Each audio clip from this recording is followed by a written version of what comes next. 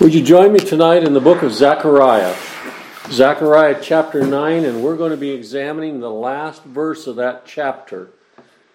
That verse of Scripture, chapter 9, verse 17, shares these words. Zechariah chapter 9, verse 17. Now this chapter has been chock full of rich blessings of Christ. That ninth verse that we read in the New Testament, the account of it, just chock full of rich blessings. And this whole last part, the whole book has been just chock full of rich blessings. But in this verse it says, "For how great is his goodness, and how great is his beauty. Corn shall make the young man cheerful, and new wine the maids." Well, this is a conclusion to this chapter, and I read a couple other translations, and they leave the two he's out of those verses, out of that verse, the two he's. Well, I have to go by context. Sometimes that's the only way that we can answer the question, is go to context. So if you'd look at verse 14 with me, it says, "And the Lord shall be seen over them." Verse 15, "The Lord of hosts shall defend them." Verse 16, "And the Lord their God shall save them." I think it is quite apparent who the he is in this verse of Scripture. Now, one of the translations put capital letters for the he, and that I think that would be appropriate. So, for how great is, his, not he, his, how great is his goodness, and how great is his beauty. Now that word "for" there gets us to review what has happened before this.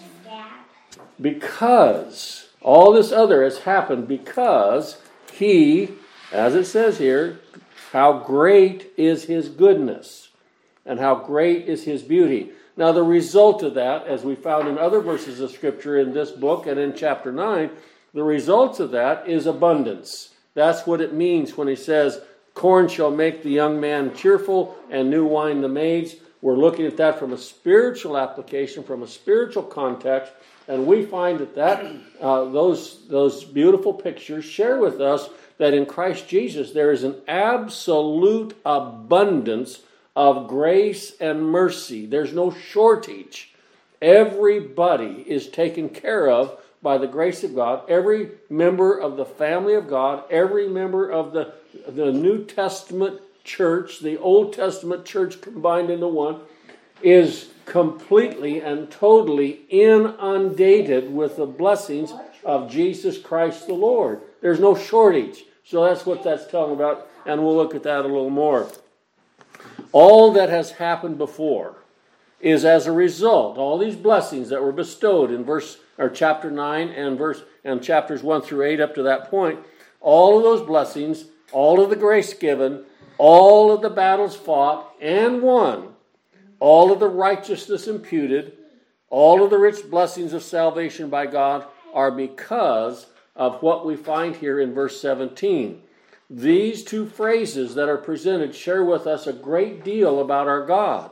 Now this word goodness here that's mentioned in the first part of verse 17, this comes to us from, it means a superlative, concrete, the best.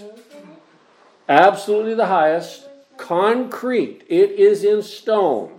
There's no variation here. There's no variance here when it comes to the goodness of God. It is the very best, superlatively concrete, the best. So when we're looking at God, we're going to find out that we're dealing with the very best of all spiritual blessings. There is no seeds. There is no grit in the blessings of the Lord. We're not going to knock out a tooth when we chew on the grace of God. We're going to be richly blessed by the grace and mercy. The characteristics and attributes of God are going to be a rich blessing, and everything about salvation is a rich blessing to the believer. As we look at this, we find that there are a number of examples of this word used previously in the Old Testament, and one of these examples has to do with Joseph and his dealing with his family, particularly his father. So would you join me over in the book of Genesis chapter 45 as Joseph uses the same Hebrew word. Now, Joseph was bilingual.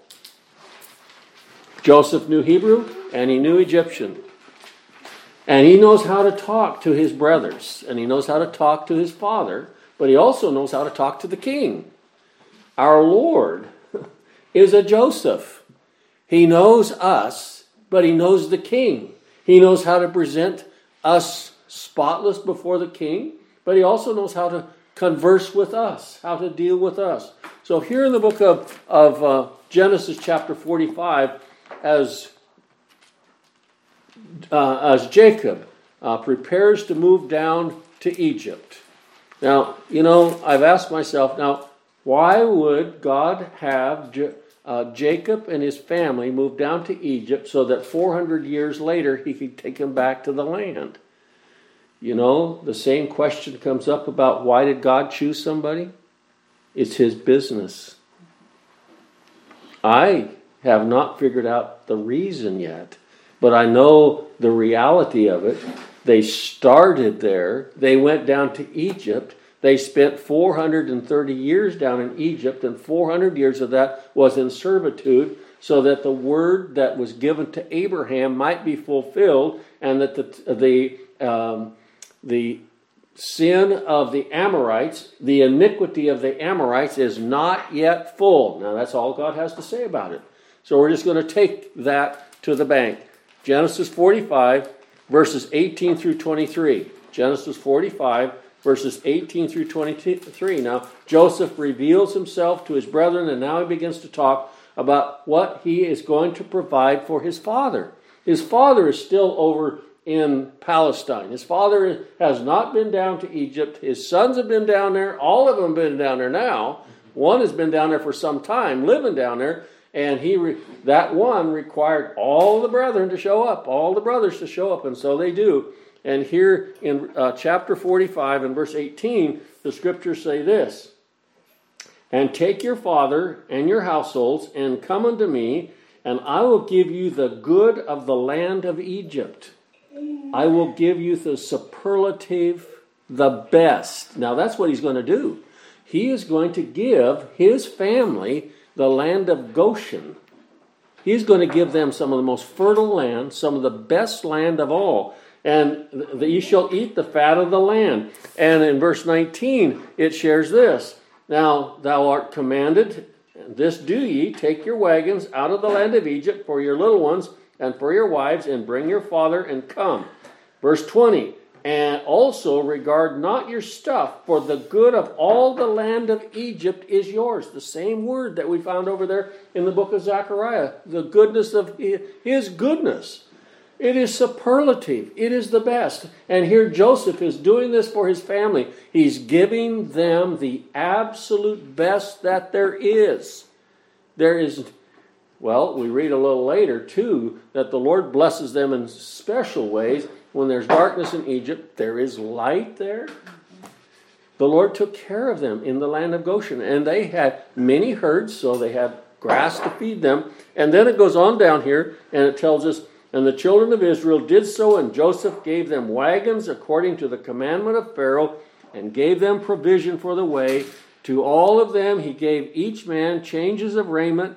But to Benjamin he gave 300 pieces of silver and 5 changes of raiment," because he could and did and wanted to. Why does God give different gifts to different people? Because it's his business to do that. And it's without question from the church. "And to his father he sent after this manner 10 asses laden with good things of Egypt." That word "good" there is the same word that we find. He sent him the very best possible. The respect that he had. But it also shares with us the commentary that we're going to read over there in the book of Zechariah chapter 9, that when we're dealing with God, he gives the absolute best. Now, when he gave his son, it is the absolute... Well, we get to the conclusion of that is the only sacrifice he could give. It's the only thing that would take care of sin. Jesus Christ is the only Savior. He's the only sacrifice. He is the only atonement that there is. God gave the very best. Now, if you'll turn with me in the book of Exodus chapter 33, we have the same word used. It's used in a little different context, but it's used about God. We find in this passage of Scripture that Moses desired to see God. I think that is the request of every believer. Show me God. Well, here we are. This is the only place I can show you God. I had a man tell me the other day that he was in his room and it was dark and God spoke to him verbally. And you know what? This is the only place. It is in the book. It's in the Bible. Now, how God does that to you and how God does it to me, that's His sovereign pleasure. He speaks to us in different ways from different passages of Scripture. He doesn't just speak from John 3:16. I found out He spoke to me in the book of Numbers in various ways. In the book of Leviticus, He speaks to His people. So that's His pleasure. Well, here in the book of Exodus chapter 33, Exodus chapter 33 and verse 18. Exodus 33 and verse 18. Moses, he said, I beseech thee, show me thy glory. Now that is a wonderful request. But what his expectations were and what God gave him are two different things. God is going to share with him that he is, and it is the glory of God, and we delight in this glory. He is sovereign. He will have mercy on whom He will have mercy. That is the glory of God, is His sovereignty and all the benefits of His sovereignty. Well, and He said, I will make all my goodness pass before thee. I'll make all my goodness pass before thee, and I will proclaim the name of the Lord before thee, and will be gracious. Here's His goodness. I will be gracious to whom I will be gracious, and will show mercy on whom I will show mercy. You know that God would be gracious and God would be merciful to one person is all of grace. There is no room around it. We have no merit in this affair. It is grace.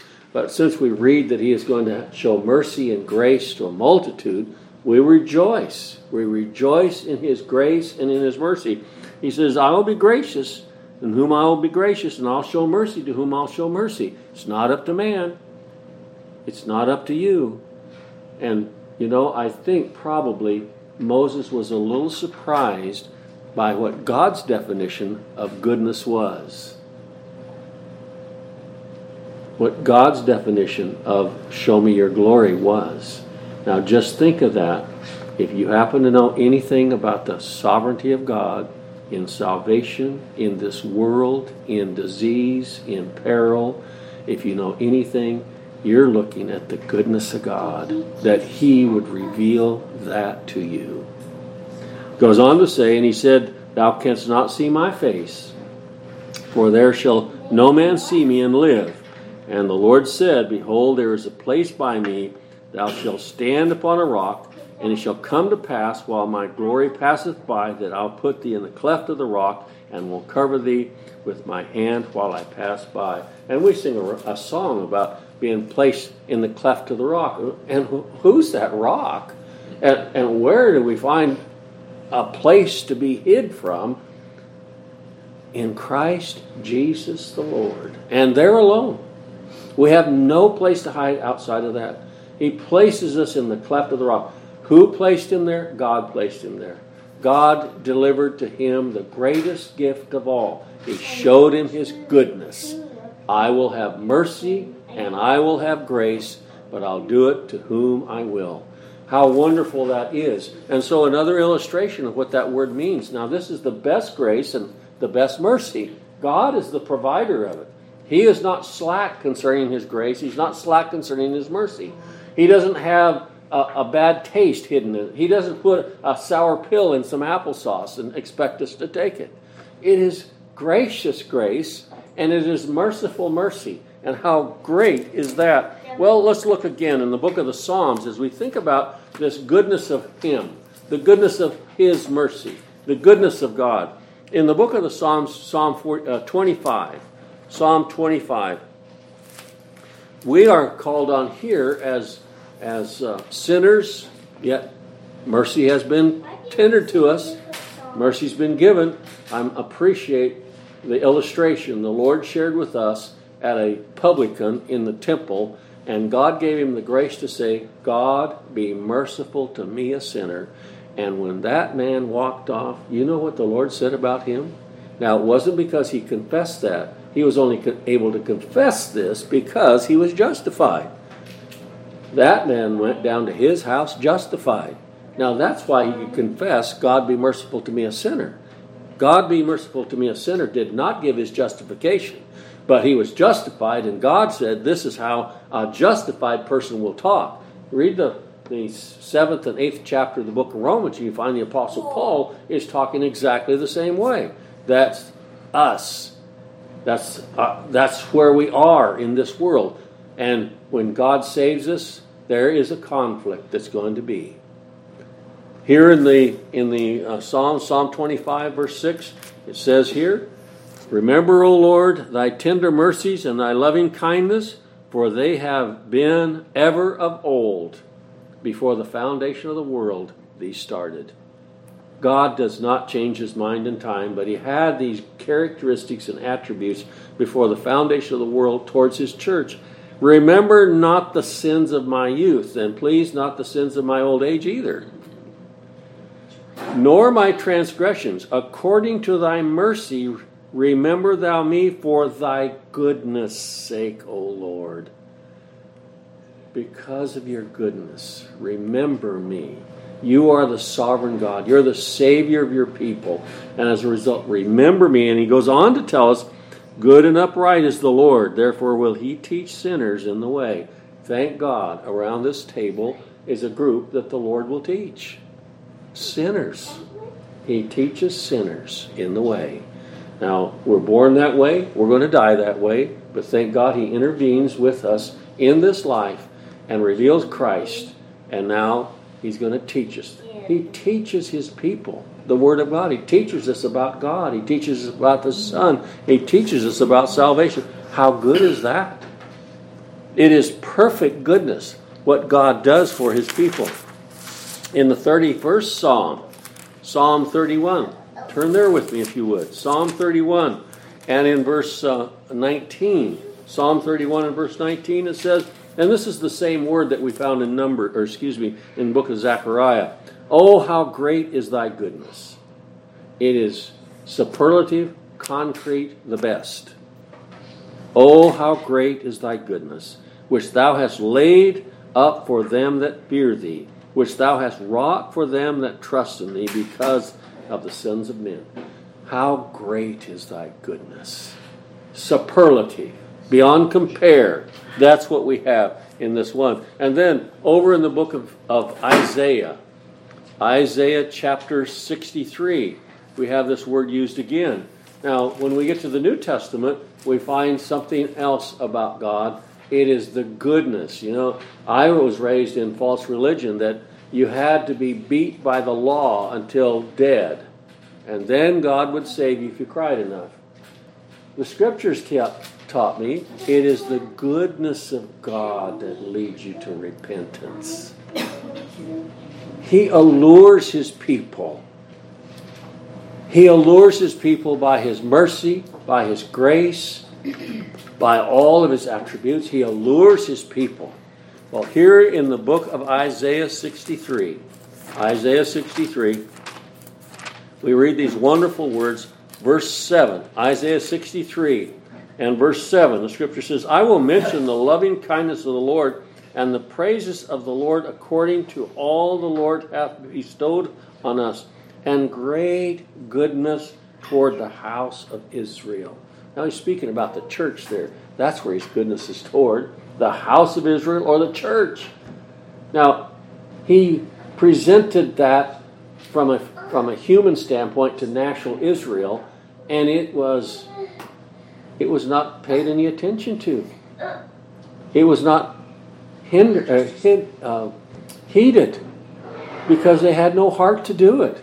But when it comes to the church, and thy great goodness toward the church or the house of Israel, which he hath bestowed on them according to his mercies and according to the multitude of his loving kindness.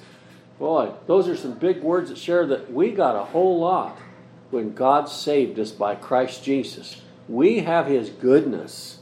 It is superlative, concrete, the very best.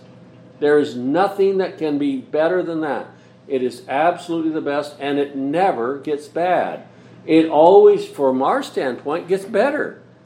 The grace of God, the goodness of God gets better over time as we learn, grow in grace and in the knowledge of our Lord and Savior Jesus Christ.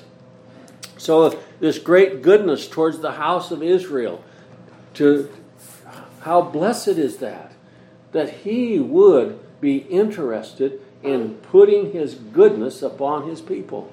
What is that goodness? We found that with regard to Moses was, I'll have mercy on whom I'll have mercy. I will have grace on whom I'll be gracious. I will. And then, as we read so often there in the book of Ezekiel, then you'll know where you really came from when we see his goodness. We know where we are. And then we thank him the more for his grace and his goodness. Well, turn with me, if you would, to the book of Hosea. Hosea is such an interesting book. If I ever get through Zechariah, we might go back to the book of Hosea. It is just, there's so much gospel in the book of Hosea. To have God ask a man to go marry a woman of ill repute. And that is exactly what God did when he chose his bride in Christ before the foundation of the world. They were sinners. And the only way out for them was to be redeemed. And that's what we find. All right, well, in the book of Hosea, chapter 3. Hosea chapter 3 and verse 5. Afterward shall the children of Israel return and seek their God and David their king. Now, what encourages that? What causes anybody to seek God? We read in the book of Romans chapter 3, we read in the book of the Psalms, Psalm 14, there's none that seeketh after God. There's none that seeketh after him.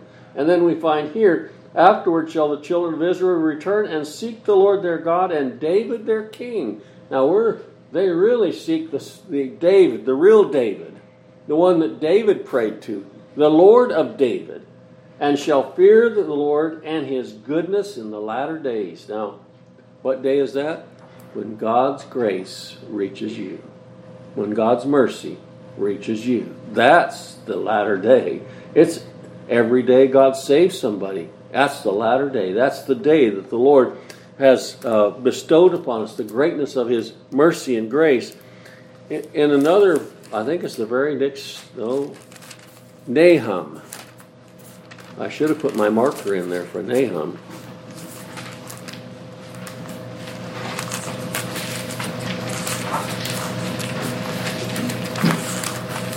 Nahum chapter 1.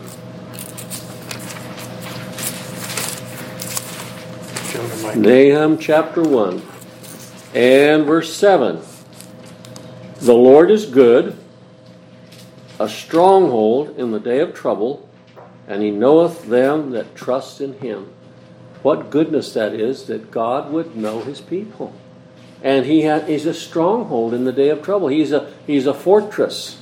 He wraps around his children as a hen doth wrap itself around its chicks. This is an illustration that we have with regard to the Lord. So the Lord is good. Everything he does. Every once in a while I have people say, well, the Lord is good. Well, he's never been bad. Not once has the Lord ever been bad. He's always good, and his goodness is superlative. It is to the very highest order. It is goodness to the highest standard, to the highest order. It's God's goodness. It is heavenly goodness. And another place we want to look at is there was a man mentioned this in the book of Matthew. The book of Matthew. They said, "Good master." Now the first thing the Lord did, and I've had religious say, "You see, right there, the Lord said he wasn't God." No, that's not what he's talking about.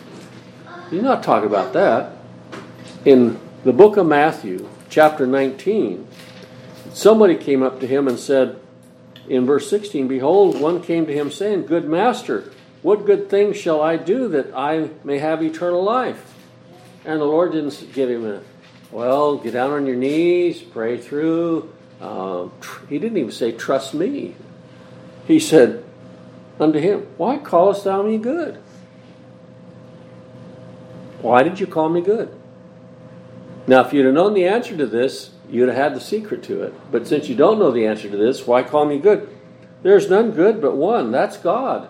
Now, if you'd have really known me, you'd have recognized me as that. But since you didn't, there's a bigger problem here. What good thing shall I do? Now, I was asked that today by a young fella. He said, someone comes to you and says, what must I do to be saved? I says, "I'm sorry, there's no works in it." There's no works in it. Well, what do you mean? There is no works in it.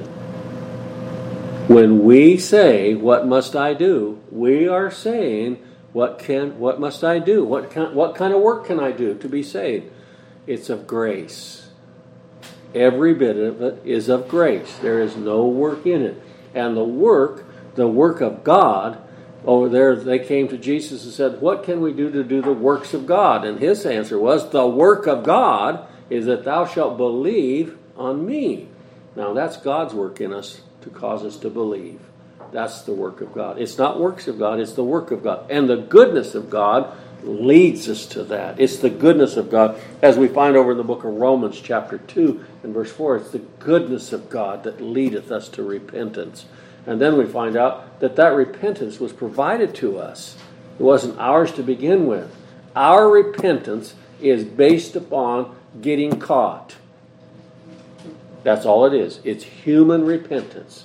When it's given to us, we find out that we actually changed our mind about the gods that we did have and turned to the God that gave us repentance. We no longer have any dependence upon these gods. We are trusting God completely and totally without reservation. There's nothing else we're going to trust. And only God can give that to us. So, the goodness of God leads us to repentance. It's not the law. It's not beating. It is the goodness of God. It's the gospel. It's the good news. It's the good news about a Savior that actually intended to save people from their sins. That's the blessed gospel. A Redeemer that actually intended to redeem people from their sins. Now, the next part of that verse of Scripture that we had in the book of Zechariah says, "How great is his beauty? How great is his goodness? How great is his beauty?" Now, there's a couple of verses that we want to look at here with regard to his beauty, and one of them is found in the book of Isaiah chapter 33. Isaiah chapter 33. Another one is found in the book of the Song of Solomon, and we'll be there just momentarily. But in Isaiah chapter 33, verse 15, as we think about his goodness, it's the goodness of God that leads us to repentance. His goodness is declared to Moses, "I will have mercy on whom I'll have mercy." Paul picks this up in the New Testament in the book of Romans and refers to that, and then goes on to say, "And whom I will, I harden."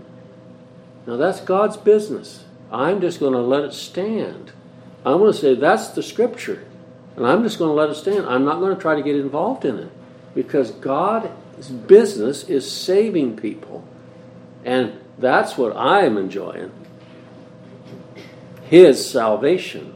Isaiah chapter 33, and there in verse 15, 16, and 17 he says, "He that walketh upright walketh righteously and speaketh uprightly, he that despiseth the gain of oppressions, he that shaketh his hands from beholding of bribes, that stoppeth his ears from hearing of blood, and shutteth his eyes from seeing evil. Every one of those things is brought out in the book of Romans chapter 3.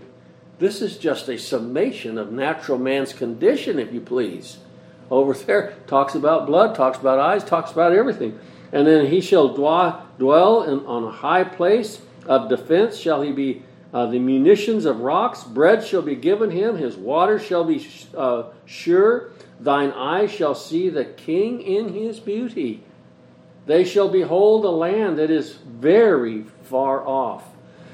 Well, we look into the heavens, but by faith we see it just as if it was ours. So look at that, verse 16. He shall dwell on high, his place of defense shall be munitions of rocks. It has an impregnable defense. That's what the Lord said. We're in the Father's hand. I'm in his hand. I'll lose none. The defense is impregnable. Cannot get to God's people. Now, God may permit us to be afflicted, but you know what?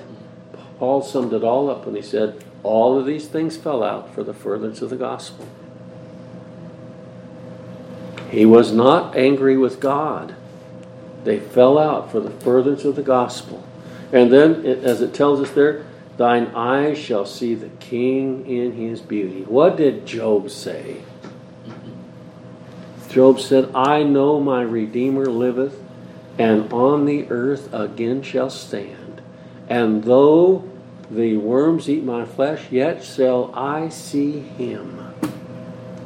He had that faith given to him that he would see the glorious Lord. Now, Job was talking about the coming of the Lord and the coming of the Lord. Now, you know, to us in our day, we're looking forward to something just like Old Testament saints look forward to the Messiah coming. We're looking for the Messiah coming. We're looking for the return of Christ. We're looking for him coming the second time. We're looking for him just like they did. The same faith that they had that the Messiah would come is the faith given to the children of God today that the Messiah will come. It's no different. It's by faith. It's not by sight. We by faith trust what he had to say. We will observe this until his return. The communion. Until he comes again. Well, turn with me, if you would, to the book of Song of Solomon.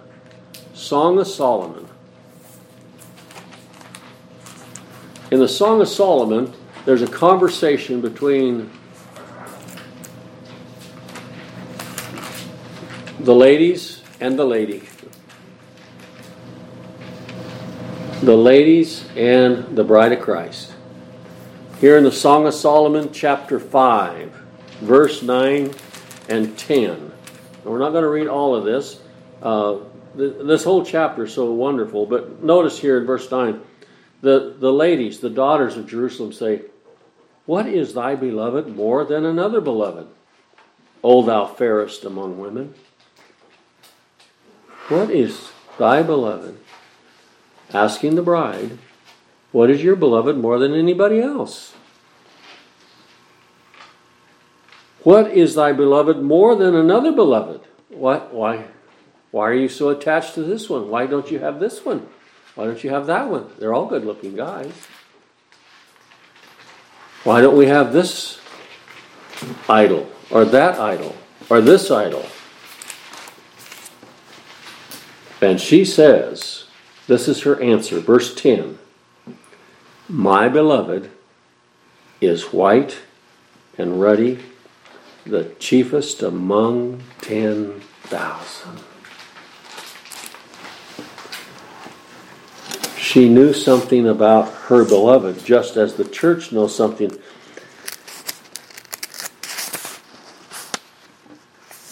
This one is superlative above a myriad, not just 1,000. Superlative of a myriad. John wrote about the Lord when he beheld his glory. how beautiful that was. And then it tells us in 1 John, which we have seen with our eyes and handled. What glory, what beauty he was allowed to see. What beauty the church is allowed to see in Christ. That he's more than just a man. He is the Son of God. It's no wonder that religion doesn't recognize him as the Son of God. When God opens their heart in salvation, they'll understand it completely. They'll have the belief given to them to know that he is the Son of God, that he's God the Son. There's no question about it. And then it tells us over there, and just in the few minutes I have left, it tells us about the corn shall make the young man cheerful, and new wine the maids. This last part of verse 17 of the book of Zechariah chapter 9 declares the results of God and his salvation as it relates to the elect. There is spiritual abundance. That's what that corn and that wine talks about. There's a verse of scripture that we read not too long ago over in the book of Amos that shares with us much about this. Amos chapter 9.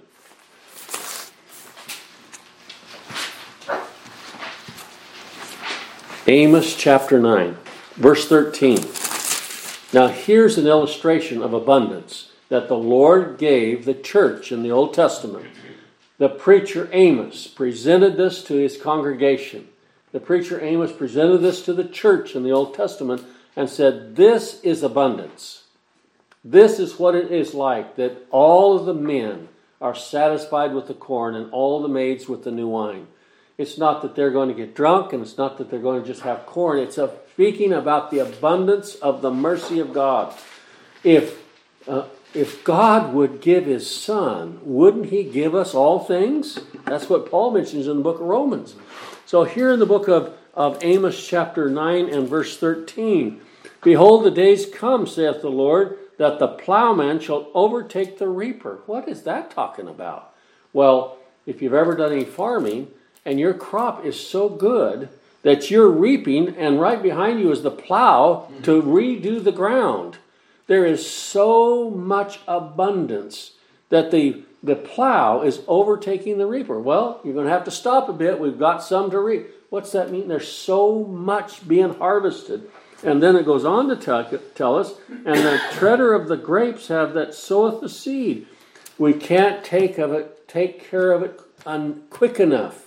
The abundance of the mercy of God, the abundance of every spiritual blessing is overwhelming. When we think we've come to the end of it, it is an abundance again.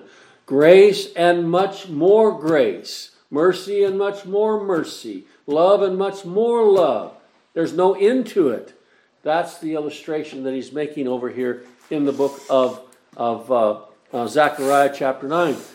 God's spiritual blessings to his church is an overabundance. There is no lacking.